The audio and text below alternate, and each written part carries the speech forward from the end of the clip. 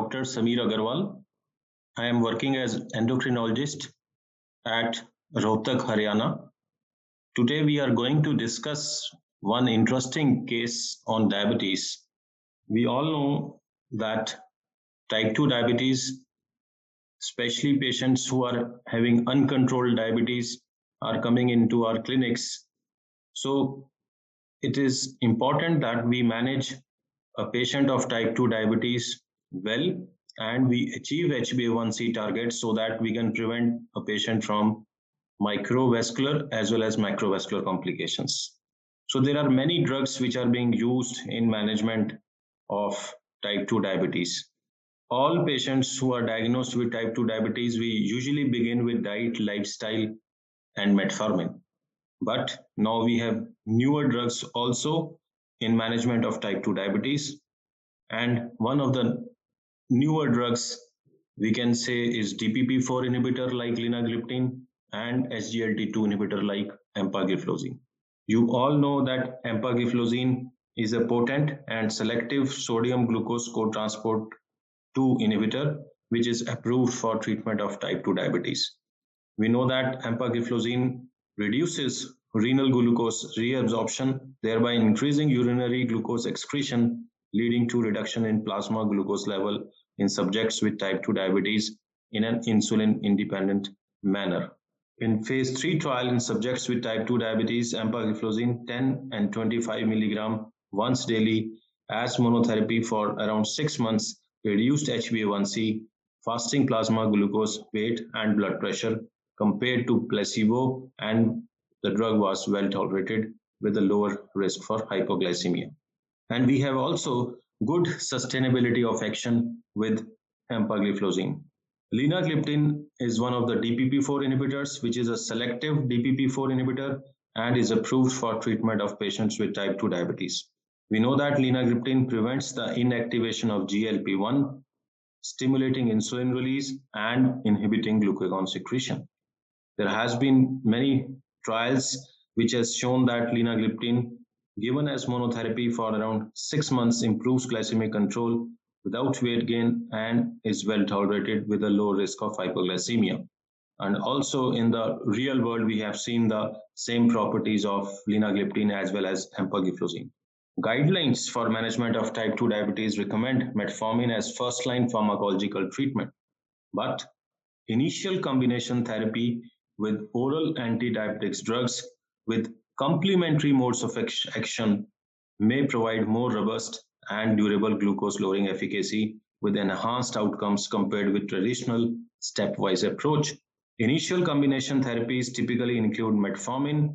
However, there are some type 2 diabetic patients which cannot be put on metformin, like patients of renal impairment or low GFR, patients who are intolerant to metformin because of some gastrointestinal side effects. So there can be around 5 to 10% patients of type 2 diabetes who cannot tolerate metformin.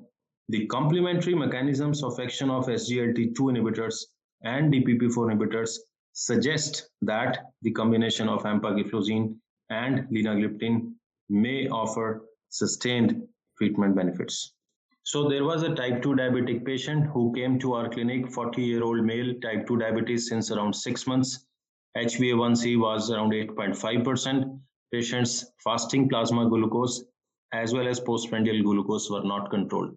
Fasting plasma glucose on an average was revolving around 130 to 165 milligram per deciliter, and postprandial glucose values were around 170 to 190 milligram per deciliter. And patient's BMI was around 28.6 kilogram. Patient's BMI was high, and the patient's main concern was that he wants to be on treatment, which can be either weight neutral or in fact it can cause weight loss. The HbA1c initially at the time of diagnosis was around 8.6%, and still HbA1c at the time of presentation in the clinic was around 8.4 to 8.6%. Patient was having 2 reports of HbA1c. So we know that particularly from American Association of Clinical Endocrinology guidelines, that if patients are having HbA1c more than equal to 7.5%, we can start patients on a dual drug combination. So in this case, who presented to us in our clinic, he was having high BMI, high HbA1c more than 8%. And the patient's complaint was also that he was having some symptoms of dyspepsia and gastritis, for which patient was taking pantoprazole also.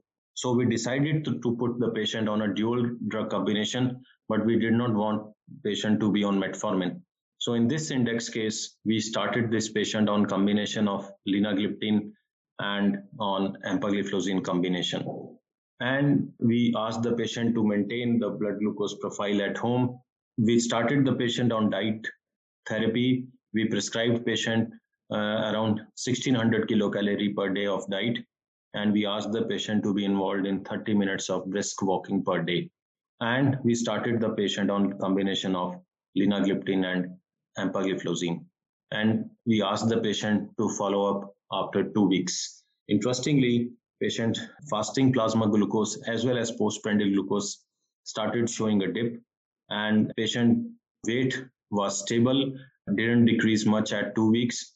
But after 2 weeks, we asked the patient to have a monthly follow-up with us. Patient was relieved with diet, lifestyle, and combination of linagliptin and empagliflozin combination. And after around 6 weeks, the average fasting plasma glucose as per the home blood glucose record was somewhere around 110 to 130 milligram per deciliter, whereas postprandial glucose fractions at home blood glucose record was somewhere around 140 to 170 milligram per deciliter. Patient had lost around 1.5 kg of weight. Patient was feeling relaxed, and patient was happy that he was able to control the blood glucose and simultaneously have the weight loss. There were no issues with regards to any melanoprostatitis or any polyuria or any postural dizziness. We asked the patient to maintain good hydration, as we usually do with patients who are put on SGLT2 inhibitors. The blood pressure was controlled. Then patient lost around 1.5 kg of weight, and on the follow-up, patient was maintaining good glucose profile. So with this index case, I want to convey to the audience is that if patients are having high HbA1c at baseline, we can take a decision of introducing two drug combination right from day one. Particularly those patients who are obese or overweight and want to have a therapy which can be associated with weight loss, then I think SGLT2 inhibitor and linagliptin in combination would be good for the patient. So in the index case, we put this patient on linagliptin and empagliflozin combination, and there was no concerns of the hypoglycemia also with this combination, since both of these drugs are having insulin independent mechanism of action. So these are type 2 diabetic patients who are either overweight or obese, and where you feel that it will not be good for the patient to be on metformin, maybe because of some GI intolerance, then it is good idea to put these patients on combination of DPP4 and SGLT2 inhibitor. Both have complementary mechanism of action, which will be associated with HbA1c reduction and simultaneously weight loss also. So thank you all for your patient hearing.